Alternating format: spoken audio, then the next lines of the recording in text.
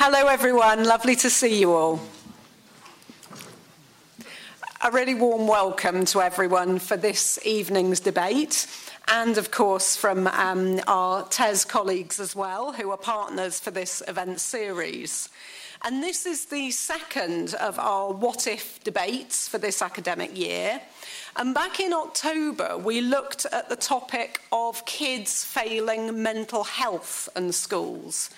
And as I'm sure you're well aware, many commentators see excessive high-stakes testing and assessment as an important part of that problem, and indeed as an issue for teacher mental health and well-being, and of course teacher retention. So I guess that's just one aspect of our current testing and assessment regime that's been subject to question. But what about the impact on learning and its effectiveness in terms of assessing pupils and holding schools to account? That is our topic for this evening. What would our testing and assessment regime look like in an ideal world if we redesigned it from scratch? And we have four esteemed panellists to share their views on that question to get us started in our discussion this evening. And we'll have plenty of time, as usual, for questions and debate. Before I introduce the panellists, I'll just make the usual housekeeping announcements. We're not expecting a fire drill, so if the alarm sounds, we'll take the doors behind you out onto Bedford Way. And those who can't use the stairs should move to the doors on the audience's left, and a fire marshal will assist you out. And as you arrived, you'll have seen the posters showing the Wi-Fi login instructions. For tweeters among you, the hashtag is #IOEdebates. That's all one word, #IOEdebates. And that's also the way that our live stream audience can put questions and comments to the panel. And first of all, I have a question for you in the audience here in the room, for which I'll need a show of hands. Do we ask pupils to sit too many formal exams? Hands up if you think we do. About half, certainly not everybody. This is a good setup for our debate. Mixed views, and people, I'm sure, looking forward to the stimulation from our colleagues here on the panel. So let me introduce them. At this side, we have Ruth Dan, who is Associate Professor here at the Institute of Education. A former teacher and then teacher trainer, Ruth now researches assessment practice. Her particular expertise is formative assessment, and her most recent book, Developing Feedback for Pupil Learning, examines the ways in which feedback's used and understood by both teachers and students. Among her many roles, Ruth's involved with the Coalition for Evidence-Based Education, which seeks to support teachers' engagement with research, and she's also a school governor. At this end of the table, we have Tim Oates, who's Group Director of Assessment Research and Development at Cambridge Assessment. Now, Tim's published widely on assessment and curriculum issues and has been a regular advisor to the government on both. Much of his research is international and comparative, and his appointments have covered vocational as well as academic standards, so we're very pleased to be able to benefit from his breadth of expertise this evening. A Fellow of Churchill College, Cambridge, in 2015, Tim was awarded a CBE for services to education. And next we have Dave Mellor, Director of Assessment and Curriculum at AQA. Dave works at the sharp end of assessment, seeking to understand what will make for effective assessment across different subject areas. He's been centrally involved in developing new GCSE and A-level qualifications, and is a director of Ofsted, listen to me, it's on the brain. Oxford International AQA Examinations, which is a joint venture with Oxford University Press, delivering exams internationally.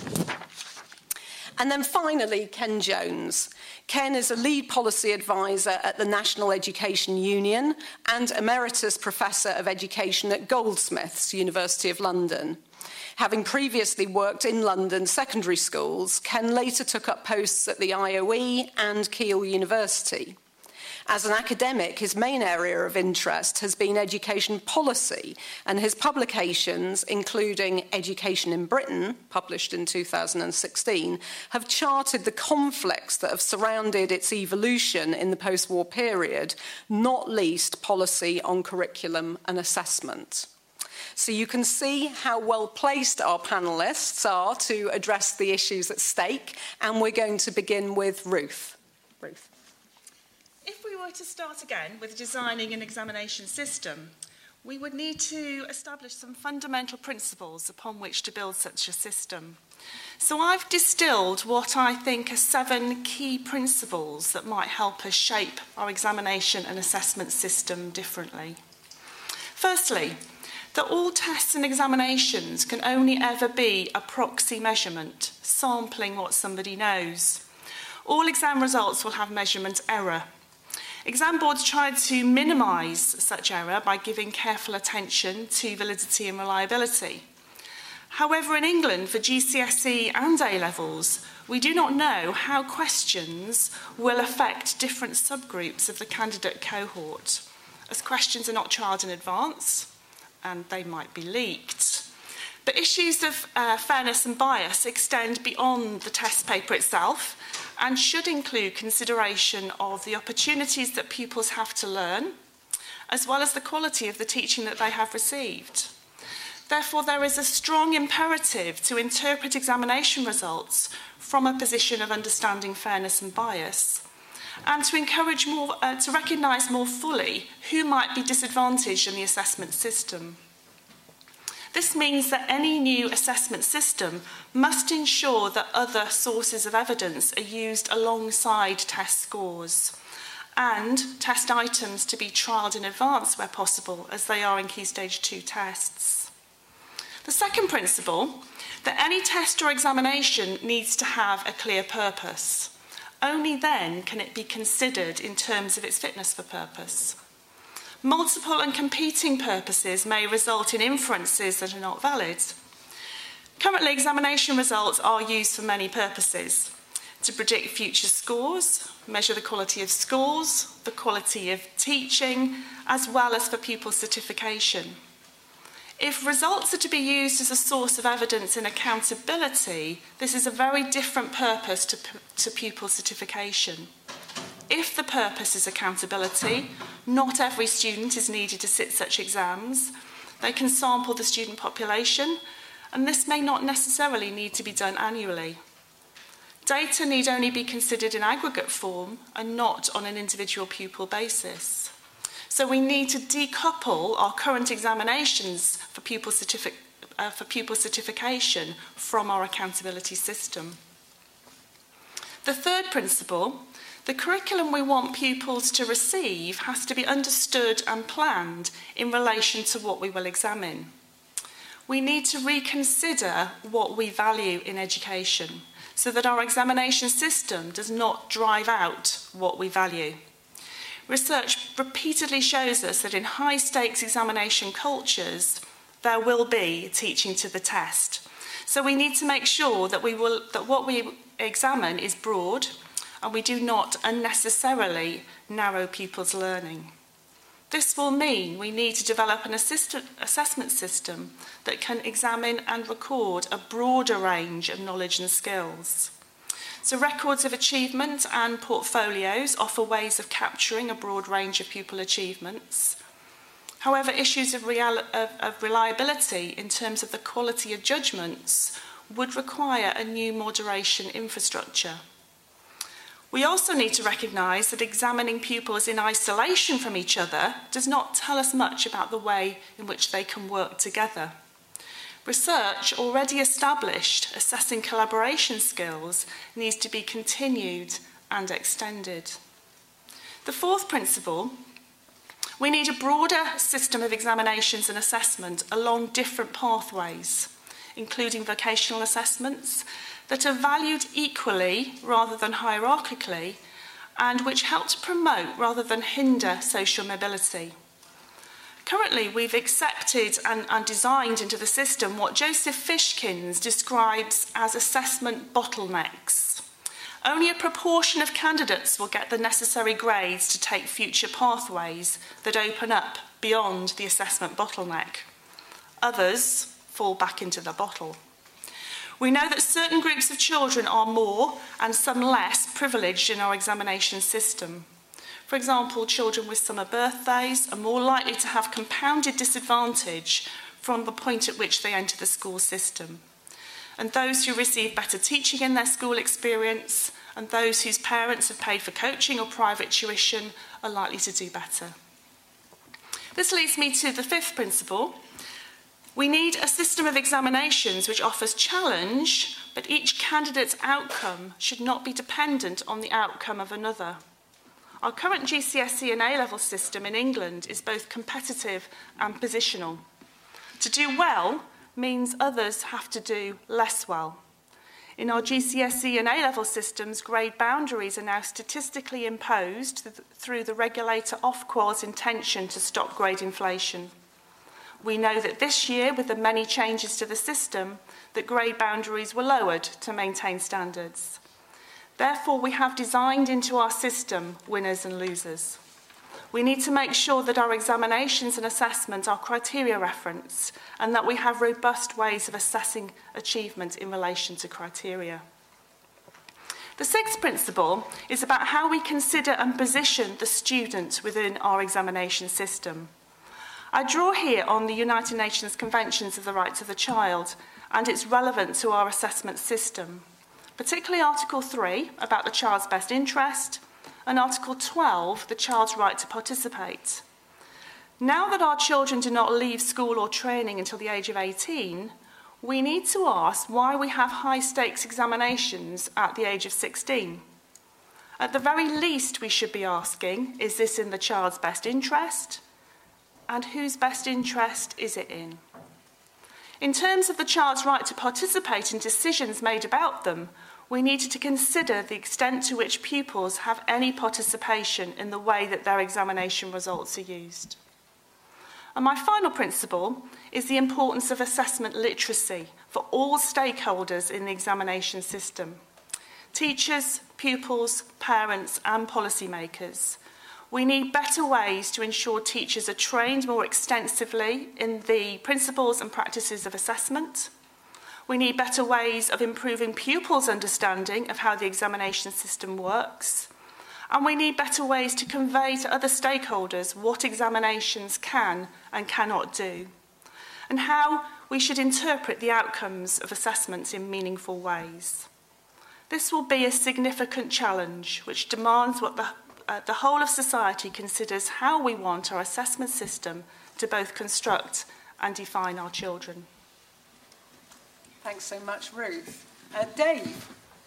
Thank you. I think if you want to redesign the assessment system, the first thing you need to realise, it's a monumental task. It is absolutely massive and it's all pervasive. Even a relatively simple reform of GCSEs will take something like 8 years. So if we want to redesign the assessment system, we need a bit of a crystal ball. We need to think about what the future is like, because if we want to redesign, we want to redesign for something that's going to be fit for purpose in 10 years' time, not something that would suit the current system. So what sort of things are changing? I don't have a crystal ball, but here's some guesses, and that might influence what you want from the system that you're putting in place. I think the first point is about staying in education and training until the age of 18. It raises the question about the purpose of assessment at 16. What's it there to do? It allows students to move through the bottleneck, to go on to do different sorts of qualifications, to move into careers.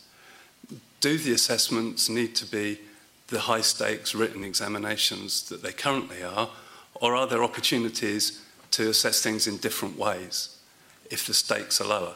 That depends very much on whether or not those assessments also count towards the accountability regime that's in place, or are they just judging the performance of those students? if you're going to do something that just judges the performance of the students, what are the values and the skills that those students are needing? We hear from employers an awful lot about students not being ready for work, not being suitable candidates for the jobs that are available. What we could be looking at is assessing different sorts of skills: collaboration, teamwork, communication, problem-solving skills. Some of those skills are really hard to assess. They're not the skills that we traditionally assess in GCSEs. How do you assess collaboration, for instance, in a way that's fair for all of the students? What happens if one member of a group dominates? It can't be a one-off assessment. It has to be over a period of time. How do you generate the evidence needed? Could you have a portfolio of evidence of continuous assessment? What use of technology could you make in order to gather that evidence, and then how do you judge it? I think the second thing that is likely to change massively is technology. My children are 14 and 16. My daughter, it's almost impossible to extract her mobile phone from her because that's the way she engages with the world. That's the way she engages with her friends. If she wants to find something out, she looks it up on Google. My son teaches himself how to do stuff. Not just fun things, but tech drawing package. I want to be able to do this. I'll teach myself how to do it. I go on YouTube. Children today are more and more digital native. They've been used to that. They've grown up with that. What does that mean for an examination system which is, in this country, traditionally based on pen and paper tests at the end of a 2-year course of study? Children are not writing as much anymore. Schools are starting to issue students with one-to-one devices. They type more than they write now. Is an assessment that's pen and paper going to be a fair assessment when actually you're assessing them in a different medium, a different mode? If you're going to use technology, can you use it to capture different sorts of evidence? Mobile telephones, if you want to take a video or a photograph, it's a piece of cake. You can just do it. You can make it happen. Why wouldn't you make use of that opportunity if it's available? There is a however, though, and that's about accessibility and fairness. We already have the haves and have-nots in the education system. If you make technology part of the assessment scheme, then what are the risks of leaving people behind, those who are disadvantaged who don't have access to that technology? How do you manage the transition from pen and paper to a technology-based system if you're going to use it for your assessments that's fair? How do you ensure that the outcomes would be comparable for those students when you've got a mixed economy and they're doing some of it on pen and paper and some of it on screen? It's a challenge. How do you overcome that? And you need good research and good evidence to make informed decisions. The next challenge, I think, is this divide between vocational and academic and this difference in parity of esteem. How can you design a system where no matter what it is you're good at, it's actually recognised and valued by society more widely, but the end users and so on. And there are moves with the introduction of T-levels to increase the esteem of vocational qualifications in this country. But will it go all the way? Why can't a student do a T-level in engineering and an A-level in drama, for instance? Why can't you mix and match these qualifications? Why do kids get pushed down one route or another? There are some challenges in how you deal with that. How do you resource that? How do you make it work? The other issue with this is currency as well. It's important that qualifications have currency. They're used by students to move forward, to go and do different jobs. We introduced diplomas a few years ago. A small number of students sat them, and they've now got these qualifications that virtually no one really understands what they mean. They've not got any currency. So what you need is a system that's stable, that grows and evolves and isn't a revolution. And those students come away with something that is valued for their lifetime and so forth. And that means employers have to understand the change. moving to a new grading system for GCSEs, there's been a huge amount of work, and still 50% of employers don't understand the new GCSE grading system. So you have to educate society at large. And then the last thing I think that's really important, I've kind of focused on high stakes, what the end assessment looks like, that summative assessment. But actually there's assessment for learning.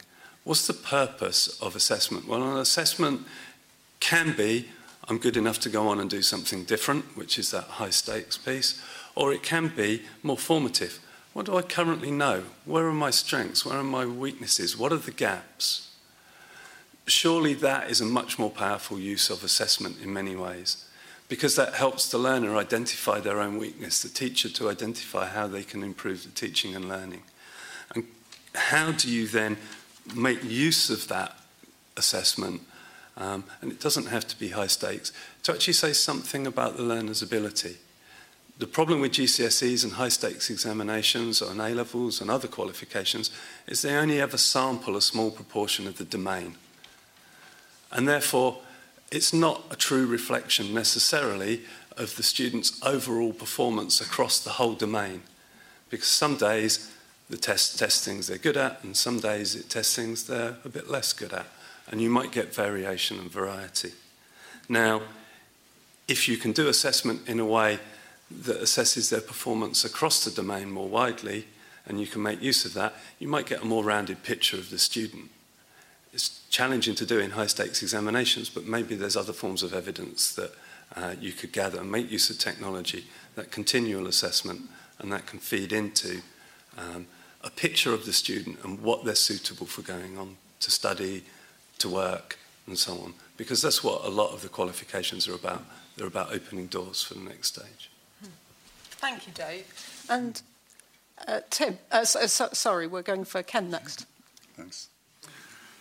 Well, I'd like to thank the IOE for this invitation to utopian thinking, this encouragement to dispatch some news from a society which does not yet exist. What are utopias? What are they for?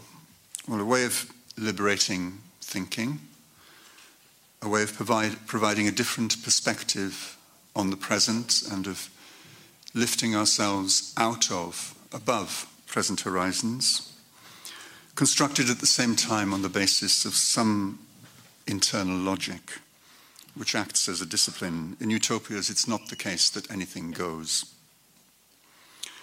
In his utopian fiction, News from Nowhere, the designer, writer, and revolutionary socialist William Morris writes about a future society, a society created through revolution, and through flashbacks presents a history of how it came to be. I'll proceed on that basis, but I'm substituting for revolution, election. So sometime in the third decade of the 21st century, the world of English education drew breath and paused for reflection. Schools had been through difficult times. Primary teachers had worked the rhythms set by Key Stage 2 SATs. Secondary teachers had their work steered by Progress 8. New public management techniques required the constant production of data for purposes of accountability, and schools were groaning under that strain.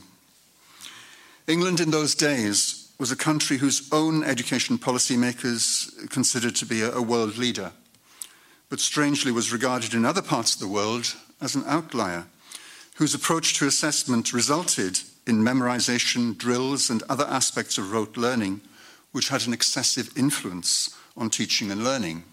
At least that's what the OECD found. Teachers were told that this was... Teachers were told by their own policymakers that this was not just a reasoned educational choice, but an expression of national identity. We have the character of an island nation, David Cameron told European leaders in 2013, and we can no more change this sensibility than we can drain the English Channel. But tired of isolation, looking for some kind of professional restoration, teachers had managed to turn the general election of 2022 into a public forum in which an underfunded and educationally impoverished school system was put on trial. The majority, won by a coalition of parties committed to educational change, opened the way, potentially, to major reform. But what kind of reform? England had been exposed to a long process of induced forgetting. What had happened before 1988, that's the year zero of educational policy, the involvement of teachers in developing practices of assessment and examination, didn't form part of a collective memory. The rich body of work that sought to link assessment to learning, theoretically and practically, had no consistent place in policy debates. In these circumstances, the coalition took a bold decision. For if it had learned one thing from the governments of the past, it was to be bold at the beginning in setting out a course of policy and proceed incrementally on that basis. The government decided to suspend all statutory testing before the age of 16. It felt a modest objective. It restrained itself from going further. It would no longer rely on normative systems of progress measurement to hold schools accountable. It would rely on sample testing to identify national trends. It would expect schools to conduct self-evaluations of their achievements and to make these available to critical examination by local advisors. At the same time, it decided to reallocate educational resources to the encouragement of assessment methods which were more closely aligned to supporting students' learning. No longer would money be poured into baseline assessment, the phonics check, the multiplication check, SATs, and the myriad kinds of data tracking technology that schools thought they needed to invest in. What kind of learners do we want? Asked the Secretary of State for Education, in previous life a primary school teacher.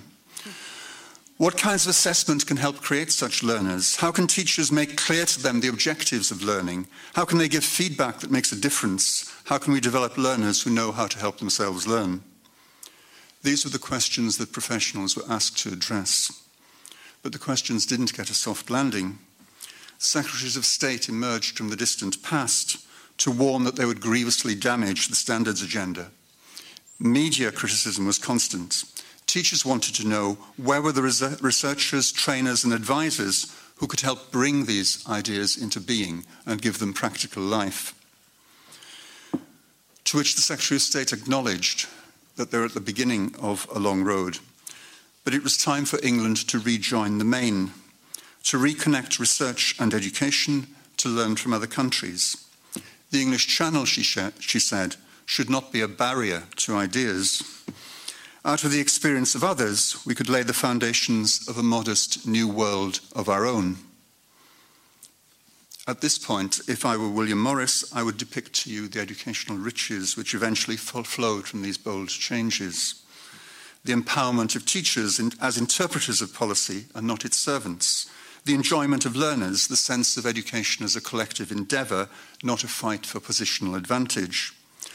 But I haven't got his pen, nor his soaring optimism, so I'll have to limit myself to saying that what the Secretary of State initiated and what the sector took up and eventually embedded and elaborated was a great deal better than what we have at present. Thank you, Ken. And lastly, Tim. Thanks, Ken.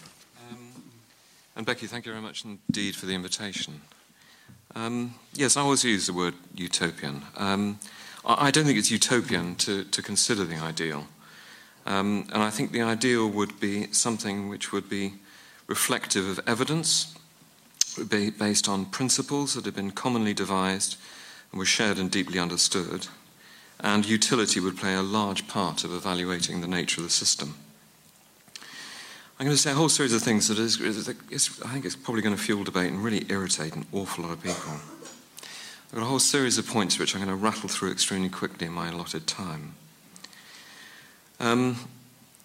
First of all, there are apparently easy targets in this whole consideration of our existing arrangements in relationship to what we would want to see. There are apparently easy targets, but some of the critique is actually very misplaced in my view. Get rid of accountability. Easy to say, but the evidence is that all high-performing systems have it in a particular form. Those forms vary. Scratch the surface of a high-performing system and you will find it. Easy to say that England is the most assessed system in the world. Trouble is, empirically, it just isn't. The thing is that the limited assessment we do have weighs extremely heavily on that system, and so it feels that way. It's very easy to say, get rid of GCSE, and a great number of people are saying it. But one problem of that particular approach is it fails to understand that the ladder of assessments that we have in any education system express a whole series of interdependencies.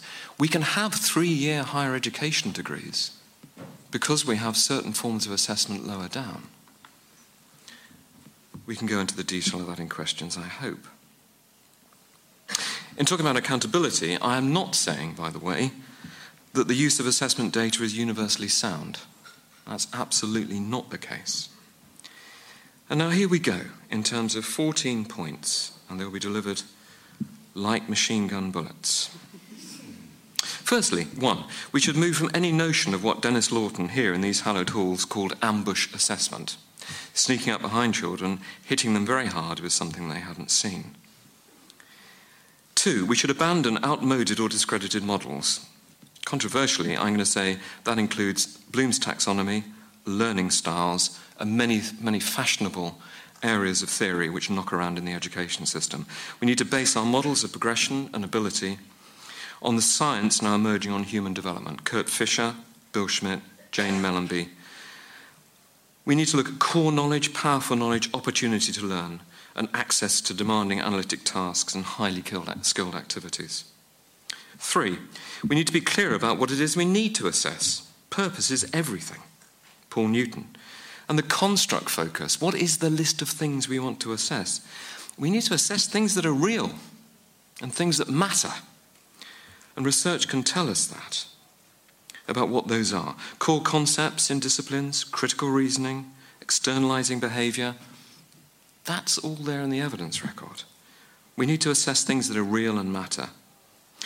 I believe this includes early assessment of executive function and complex language, and NFER are doing excellent work on the baseline test. 4, we need to relentlessly hunt down stereotyping and dysfunctional labelling. We must avoid locking in low expectations through mechanistic tracking systems, which are proliferating in all education systems, but particularly England. 5, we need to use assessment to understand individuals, not define them. 6, we need to swamp education with high-quality questions, because I believe that's what assessment is. Asking really, really high-quality questions and setting really high-quality tasks. We need more assessment, not less. We need to swamp education with high-quality questions, and that's what Isaac Physics does. Mark Warner and Lisa Jardine writes excellent work. We need research on item familiarity. We need to encourage thinking through the exposure to challenging questions, up cognitive challenge, practice and presentation of core ideas in many different ways to children. 7, we need to recycle and reuse high-quality items. We shouldn't just archive exam questions. We should use high-quality questions in pedagogy, explore individuals' thinking, identify and remedy misconceptions through the use of those questions in pedagogy, in didactic processes. 8, we need to rehabilitate high-quality multiple choice. And that's exactly what systems like ED do. Powerfully diagnostic multiple choice items which immediately reveal children's misconceptions so that we can act upon them in learning. But of course, we need to retain, indeed we need to promote more extended writing, because that's about planning. It's about logical thinking. It's about acquiring complex language. 9, we need to use the outcomes of assessment wisely and for the right purposes. Wait for it. Scores are far more useful than grades. I'm not very positive about grades. Perhaps we can deal with that in terms of the discussion. 10, we need to forget the idea that formative assessment is low stakes and formal assessment is high stakes. Actually, for learners, they can both be incredibly high stakes and have huge impact. Both should be of the highest quality. And to associate low stakes doesn't mean to be of the highest quality is committing a terrible, terrible technical error. 11, we need to increase the assessment literacy, absolutely reflecting other speakers. The assessment literacy of society, teachers, and particularly the users of the outcomes of assessment. 13, in line with the research-based removal of practical work in science from contributing to grading, which was not uncontroversial in England, we need to remove any assessment requirements which present professional contradictions to educators. Okay? This is really important. Everybody must have an interest in making assessment as valid and as useful as possible for the purposes of learning and describing individuals' attainment. 14, and finally, I haven't mentioned technology. How odd. That's because I believe that we need to drive technical development around assessment and learning through an understanding of sound assessment, not drive assessment through impressive technology. Thank you very much indeed. Thank you. Let's take a moment to thank our speakers.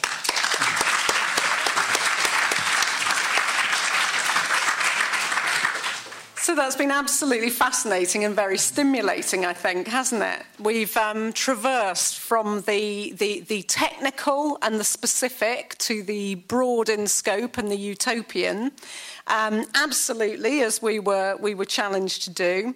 And we had a huge range of different issues raised there, both ideas for the future and really insightful analysis of some of the problems at the moment. You know, we've heard about issues around purpose and lack of clarity of purpose, issues around curriculum content. We've heard about assessment bottlenecks, so these real logjams in the system, which of course have profound effects for young people.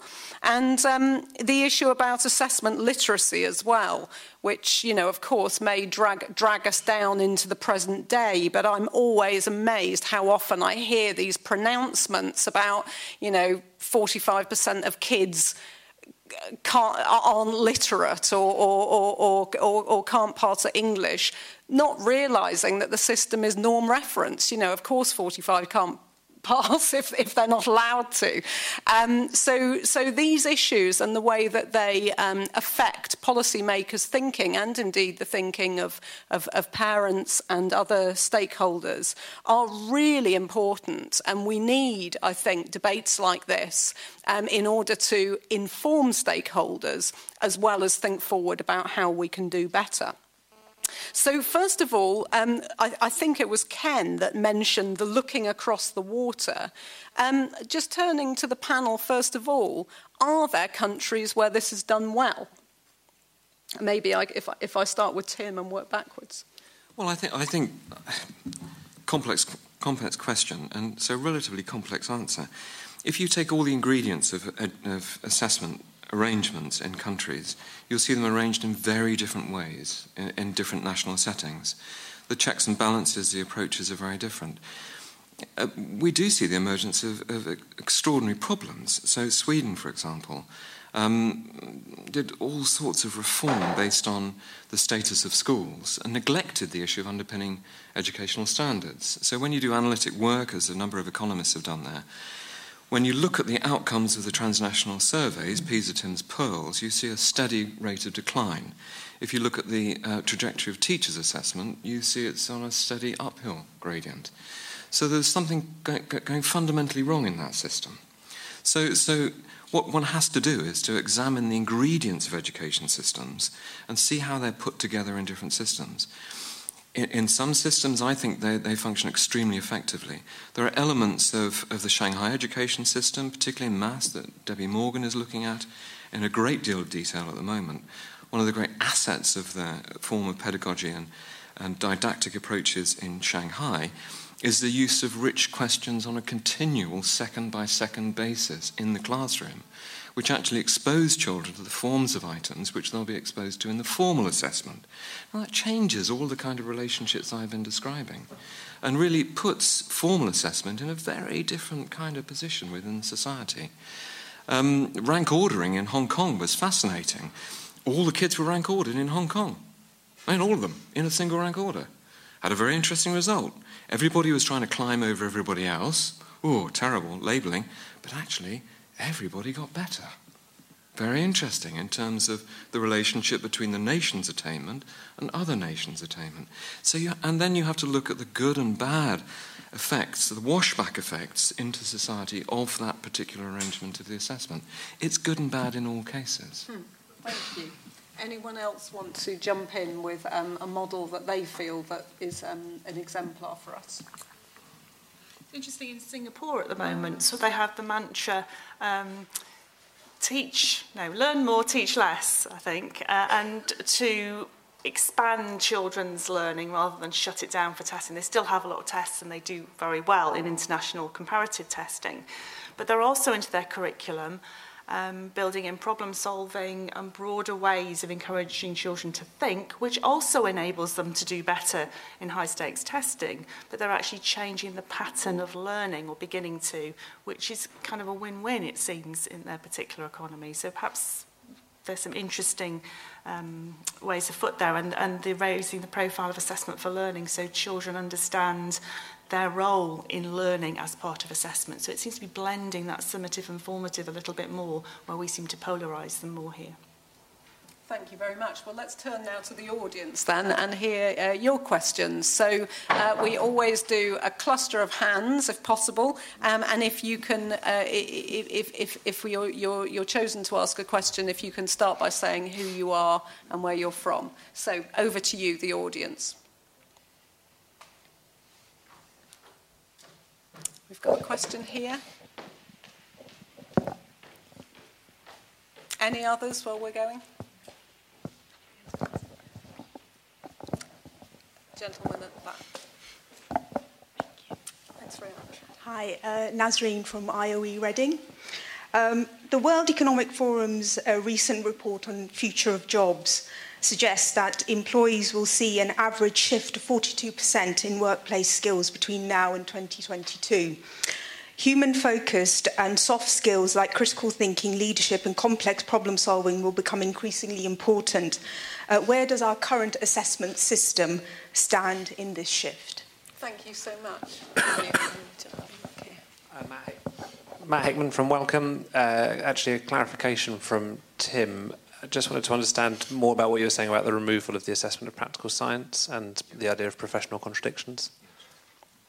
So, shall we start on workplace skills? Ken, would you like to say that? Yes.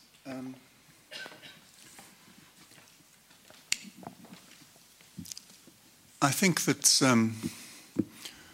we haven't got in this country, i.e.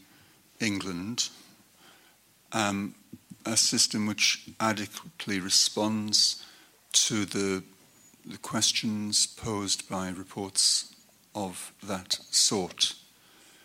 I think, as I briefly indicated in what I was saying, that the effect on schools of particular kinds of testing is to force an emphasis on undesirable learning practices, overemphasizing recall of information, downplaying the kind of critical skills that the WEF is evoking and which Dave mentioned from the platform here.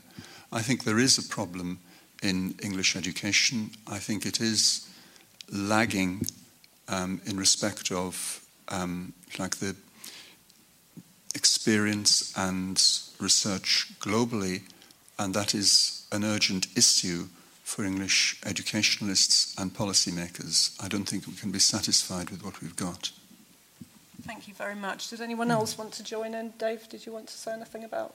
Yeah, I think the simple answer is that the current GCSEs and A-levels, and even to a fair extent the vocational qualifications, don't assess those sorts of skills, because actually they're really, really hard to assess in a way that is compatible with a high-stakes examination system. And I agree. I think the big gap here is, how do you assess those skills? How do you produce reliable measurement of how good the students are at those skills in a way that is fair and a way that actually can be used by employers and others. So I think there is a potential challenge in that space. Thank you. And Tim, did you want to answer the specific question? Thank you. And if I could just add a couple of things to that as well. I mean, I think you're absolutely right in terms of the kind of analysis we're seeing about the expectations of future employment. It's extremely important. I do think that there are aspects of higher order thinking, critical thinking and analysis in established disciplines that are assessed in our existing formal examinations. There are real problems, though, about tiered examinations, particularly in science and mathematics. Bill Schmidt's excellent work on opportunity to learn suggests that many of the systems by which we triage people onto lower tier or higher tier qualifications mean that they do not have access to the kind of things that we assessed at the top end of the discipline requirements in the lower tier. And so again, as I refer to the self-fulfilling prophecy and locked-in low expectations in my presentation, there are real issues about this emerging as we carefully begin to manage progression through automated systems and so on. Really problematic. So we've got to make sure that we have constant challenge and constant opportunity to learn the very things that you're describing. There is also a category, though, in that listing of things that are required to be anticipated, to be required in future forms of production and society, which I would associate more with the general goods of education in terms of collaborative working and so on, which you can stimulate and promote, and you don't actually need to relentlessly assess. You just need to assure that your education system is deriving it and giving all pupils an opportunity and learners an opportunity to participate. I think that's something we've forgotten. We want to assess everything which moves and everything that's important, and I don't think that's right. On the practical work, yeah, so very good researchers like Michael Rice and Abrams did really, really good work on what was happening in the use of practical work within science education. Brilliant quote from one of the papers which we cited in our paper, which suggested the new model which has been adopted nationally. Teacher, to a group of kids in a science lesson, quote, "I'm going to be honest," note the word honest, "I'm going to be honest, I'm honest with the kids. I tell them that this practical work associated with the exam is not related to science in any way. It's just a way of spending 2 weeks getting marks." Okay? Now, if that's the kind of honesty we want to create in our teachers, that's a real problem. Okay? Because the assessment is encouraging them to do something which is fundamentally at odds with their educational commitments. And they're expressing that dishonesty of the different parts of the system to their pupils. I mean, it is extraordinary. So then we looked at the data and found widespread malpractice, because that's the only way that you can explain the discrepancy in the distributions between the marks in the practical examination, part of the examination, and the marks in the examination itself. The distributions were profoundly different. And of course, what we now have, if you read the TES, September 2016, work done by researchers within this institution, 2 of the 3 case study centres said there was widespread cheating in the practical work. Why did they do it? Why did they infringe their professional values? Because of the incentives and drivers in the system. That's why. They'd reached a local decision because of the pressures that had been created by the arrangements in the system. Now, I just think that's completely wrong. You must not put conflicting pressures on professionals in that way. And it means that you're compromising their ability to discharge the role that you've allocated them into society. On the one hand, they were being told you've got to get maximum marks by any means possible. On the other hand, they were supposed to operate as the objective, independent agent of an exam board. It only took a moment to look at that to know that that was wrong. The final thing is this: what were practicals for? Because we were really confused about it. A lot of practicals were about deriving knowledge and conceptual understanding. That can be assessed through formal exams. So I think the current arrangements are really, really prudent. That's a really interesting point. I imagine it'll be controversial, and I suppose it's a classic question about tails wagging dogs, which is the common problem with assessment in relation to teaching and learning across the board. But then the question remains, doesn't it, about what you then start carving out of your assessments in order to avoid perverse incentives and so forth, and yet really that shows the power and the influence of our present assessment regime, doesn't it? So some real questions there, I think. I feel we're getting into the meat of the debate now, so let's have a round of further questions, please. Good, we've got a couple on this side, and one here. Did you...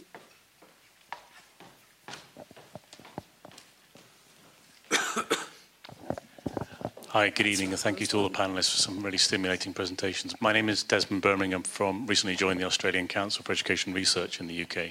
As many of you will know, the ACR is currently working on behalf of the Scottish Government and several partners north of the border on delivering the Scottish National Standardised Assessment, which is all being delivered online, adaptive, and is explicitly not about accountability. It's about helping teachers and improve learning in the classroom.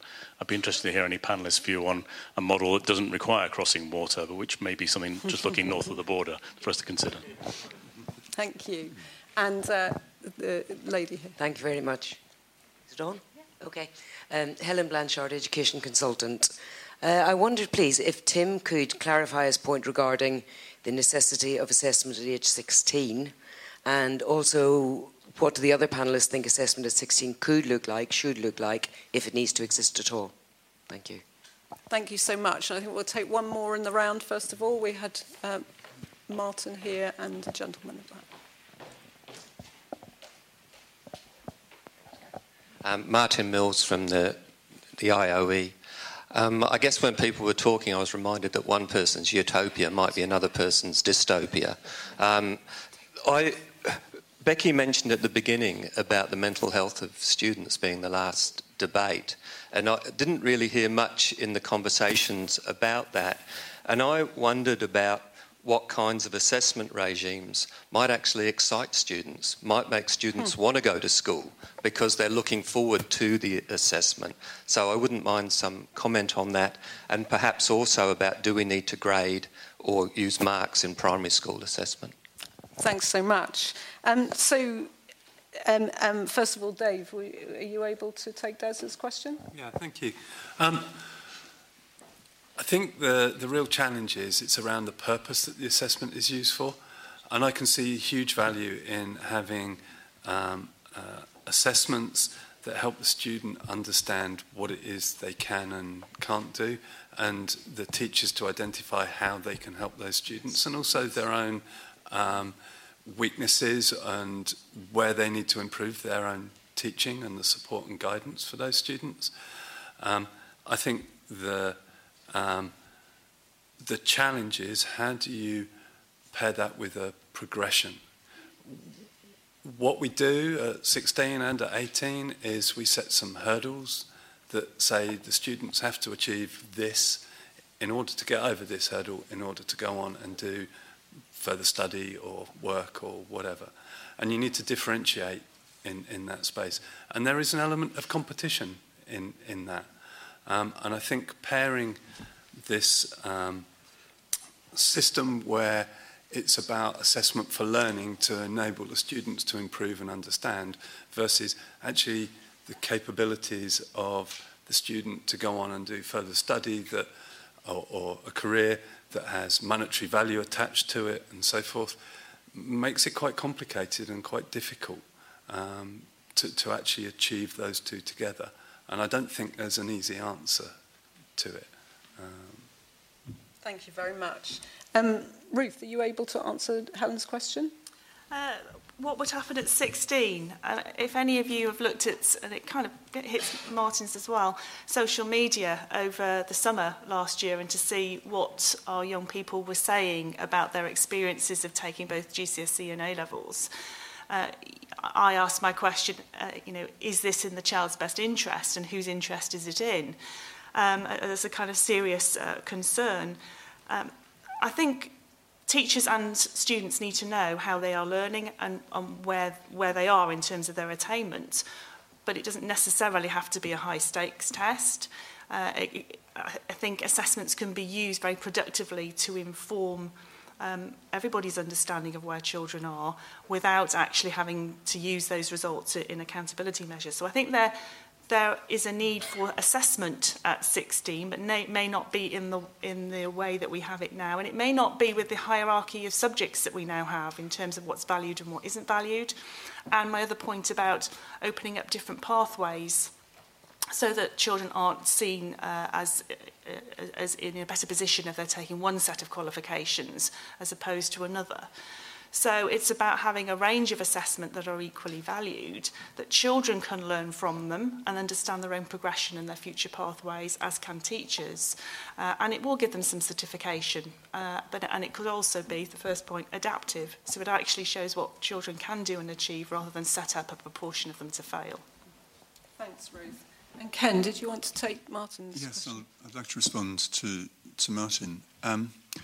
Because I think it raises an issue or set of issues that we may be moving away from, which is the importance of dealing with these questions as questions of well-being, questions with a strong ethical dimension, which cannot be answered as it would solely in terms of the effectiveness of assessment systems in relation to particular cognitive goals. I think that one of the areas of the curriculum which grievously suffers as a result of the particular emphasis we have on assessment and accountability, primary and secondary, is the area of art, drama, physical education more generally. I think we need to look to that area to find thinking about the kinds of educational practice and assessment practice which might broaden the frame a bit of our discussions. So the studio as a kind of locale, as a venue for collective practice devoted to improvements, the intrinsic improvement of particular kinds of performance. There are very interesting sets of issues raised there, right? What might make students want to come to school to be assessed is the sense that they're participating in something beyond themselves with a collective chance of self-improvement, a collective chance in which, the achievement of one contributes to the achievement of all. These are kind of ambitions I don't think we should lose from the school system. I don't hear them in discourse about assessment. I do know of the complexities of arguments around the assessment of creativity. I think they need to come further back into the discussion if we're to restore to it the kind of full dimension that it needs around issues of well-being. Did any other panellists want to come in on the issue of well-being?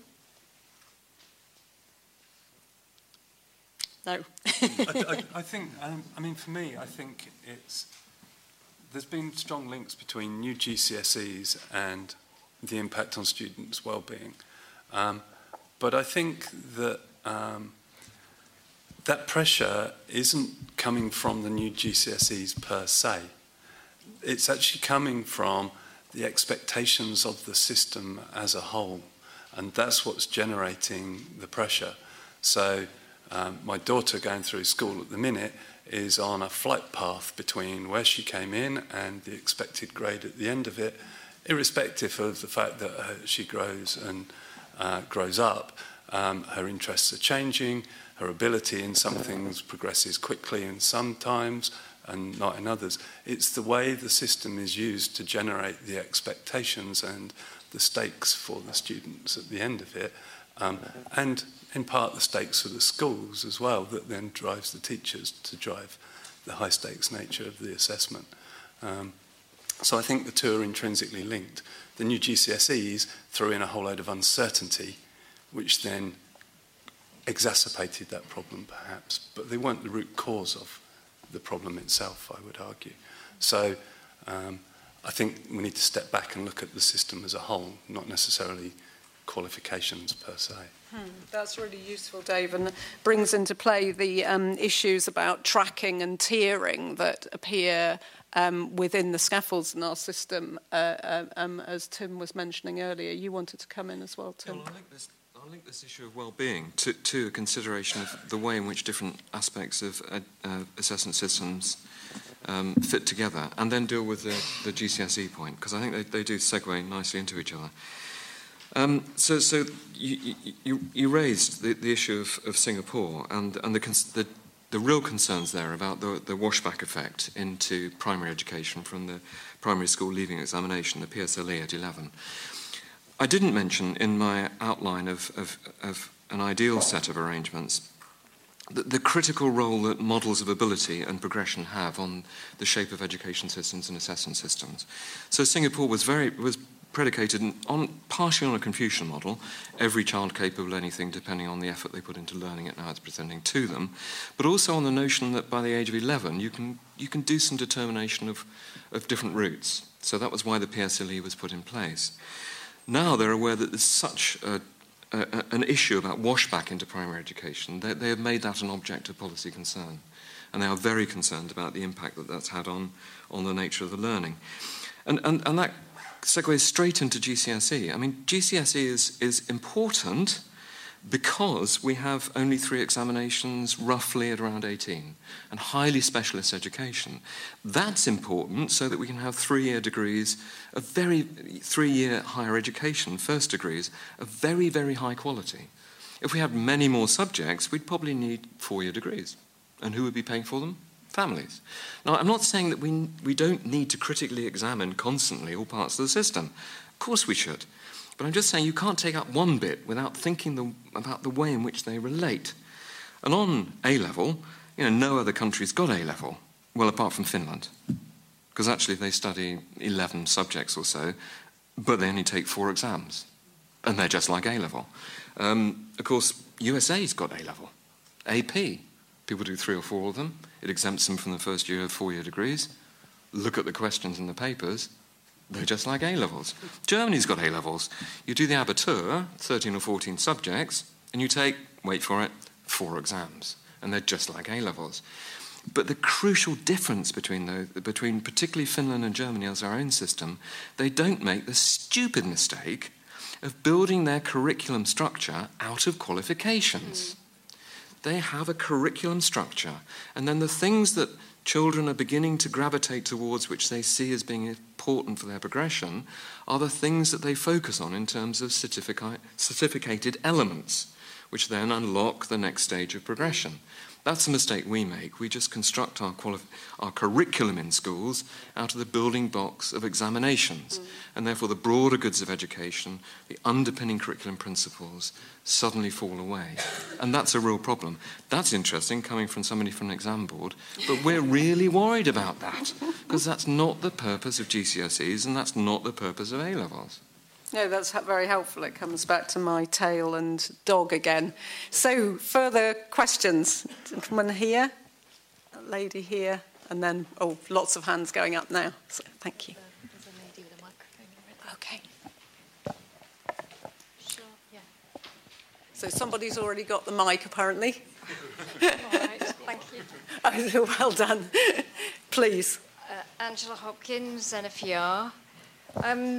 Picking up on Ruth's point about, I think you mentioned a concern about caps on the percentages of students getting GCSE grades. And if I was working on the new national reference test, which has been brought in to bring in extra evidence to inform GCSE grading, do you feel that's a positive development? Thank you. Gentleman here. Former primary head teacher, retired, and formerly principal primary inspector in Hampshire. I'd like to make a point about primary education. Dave mentioned monumental change. I think a few years ago, and still working its way through, was a monumental conceptual shift in primary education, which was when assessment levels went and age-related expectations came in. But it's interesting to note what happened as a result of that.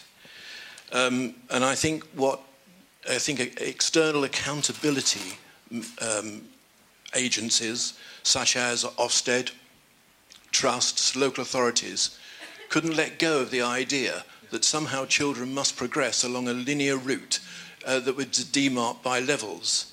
And so what you got was a reconfiguring of the opportunity, and as a result, what Tim called the awfulness of structural tracking, mechanistic tracking. I think this was, so that we created, I think, a whole new edifice, which is levels by another name. Yeah, thank you. And you get a whole new language, I think, around things like data capture. But I think what it actually means when we talk about data capture is just short-term learning rather than deep and embedded learning. Thank you for that. And I think there was a lady. Yes, thank you. And right in the middle there, can you see?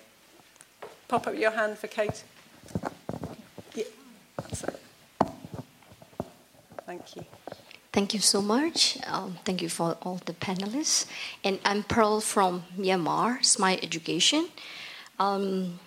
As you might know, our Ministry of Education is working on reform for both assessment and education system in public school in nationwide, such as curriculum reform, yearly, primary to secondary, and higher education as well, and assessment and teachers' competency.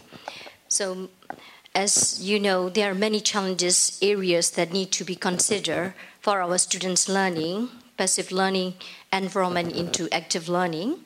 And question is, why didn't form the reliable model system of assessment in developing countries? And another question is, what would you suggest? How should we educate parents, students, and teachers and educators? Thank you very much. That's quite a big question, that. Thank you. So, Ruth, did you have a response to Angela on GCSE and capping? Yes, I mean, this year it's a perfect storm, isn't it? We've got the changes to the grades and the numbering system. We've got the government's concern that we've got grade inflation, and apparently our grades go up, but our position in PISA doesn't. So we've had to do something about that. So most exam boards previously have had a balance with a statistical decision of grade boundaries, along with professional judgment from the examiners. And this year that's shifted to more of a statistical boundary. So it is very much to keep standards similar year on year, when we know this year that was very difficult to do. So trying to keep the percentages quite similar in particular grades. So, I mean, that, from my point of view, is highly problematic when schools are all the time being told they have to get more people to pass. The system won't allow that. So how on earth that is meant to work, it beats me. And therefore, that was my comment about having a criteria reference system where, it doesn't matter how many percentages are in each area. And so that would be my answer there. You need to think about those boundaries very differently and what it is they're saying and proving. Thank you. And Tim, did you want to come in very quickly? Just briefly. I mean, I think that the reference test is going to be a useful addition to the basket of data we need to take into account when we take the decisions about where the standards are to be placed each year. I mean, comparable outcomes, at parties, people ask what I do. They get bored if I describe what I do. If I was to try to explain comparable outcomes to them, they would die on their feet of boredom. It is extremely complex and technical.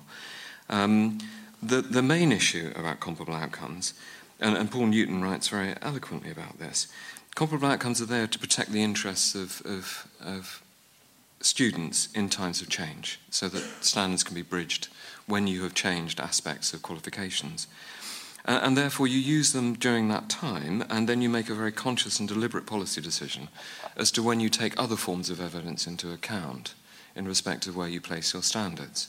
And I think Ofqual's been really responsible as a regulator, because they said very openly, yeah, we will review the period of time for which we will continue to use comparable outcomes as a means of standards determination in formal examinations. And I think that's exactly right.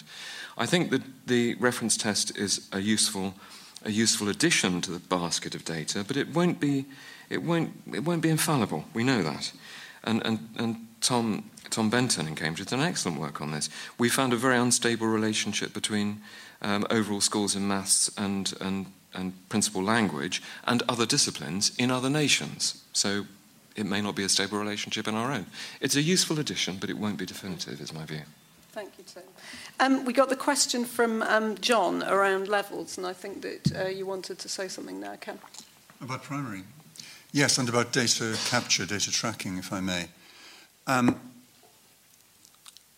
I recall in the film Casablanca, the character played by Claude Rains, Captain Renault, who is the regulator of a cafe in which illicit gambling is happening. He allows it to happen. He makes his money from it.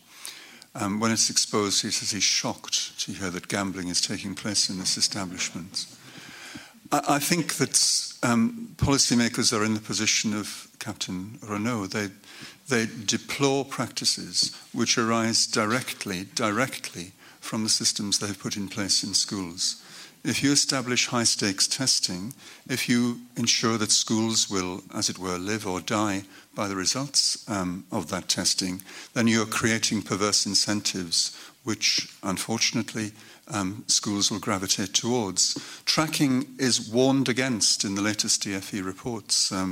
The working group on data management suggests that it is not a good practice for schools. I welcome that, but to think you can kind of eradicate the practice by well-meaning kind of steering from on high, I think is mistaken. This is something that is embedded.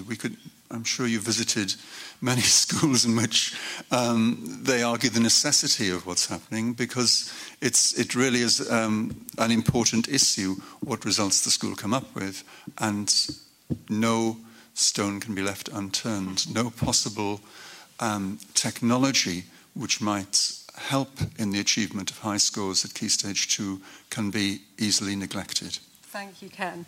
And then we've only got a couple of minutes left, but very, very quickly to answer this broad question. Ruth and Dave, did you have anything that you can offer to Pearl in terms of for encouraging teachers and parents in the Myanmar education system? I think to start with, I think you have to decide what you value in your education system and build a curriculum around that. I think that needs to be your starting point, rather than trying to think how we're going to assess them. And if you start with that, I think you've got a good foundation on which to go further. I think I'll leave it at that. That sounds good. I think the key learning from, say, the changes at GCSE is don't underestimate how much effort is required to communicate the change. Whatever you decide the change should be, you can go out 100 times with the same message and there'll still be a very large proportion of the teachers who don't know or the parents don't understand and so on. And I think that's really, really critical because actually how do you get backing for whatever change you're trying to do? It's actually you get engagement and you get understanding. And if you can do that, then I think you stand a chance of it embedding successfully. Those are good, sharp answers for you, I think. Now, we've had we put a question out to Twitter earlier.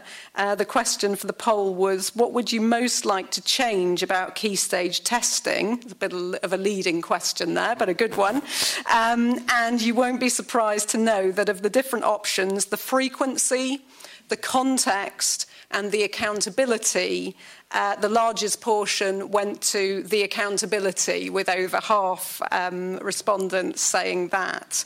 And we've had really good debate on social media, both on Facebook and Twitter. A couple of comments. Peter Bernard has suggested scrapping and DIY as options to the panel. And we've had some good questions about the need for school leaders to be brave here, suggested by Steve Mills, and really the challenge for leadership from the sector on these matters. And various more specific and challenging questions around, for example, how do you account for special education educational needs, English as an additional language and so forth as building into testing. So it looks as though the panel stimulations have provoked really good debate, not just in this room, but on social media, and we hope elsewhere in the sector. I'm really sorry we don't have more time, because I know there were a lot of hands beginning to go up at the end there, but I hope that you'll be able to carry on your discussions this evening. Thank you for your brilliant questions, and let's take a moment to thank you, the audience, and our panel here again for a good debate.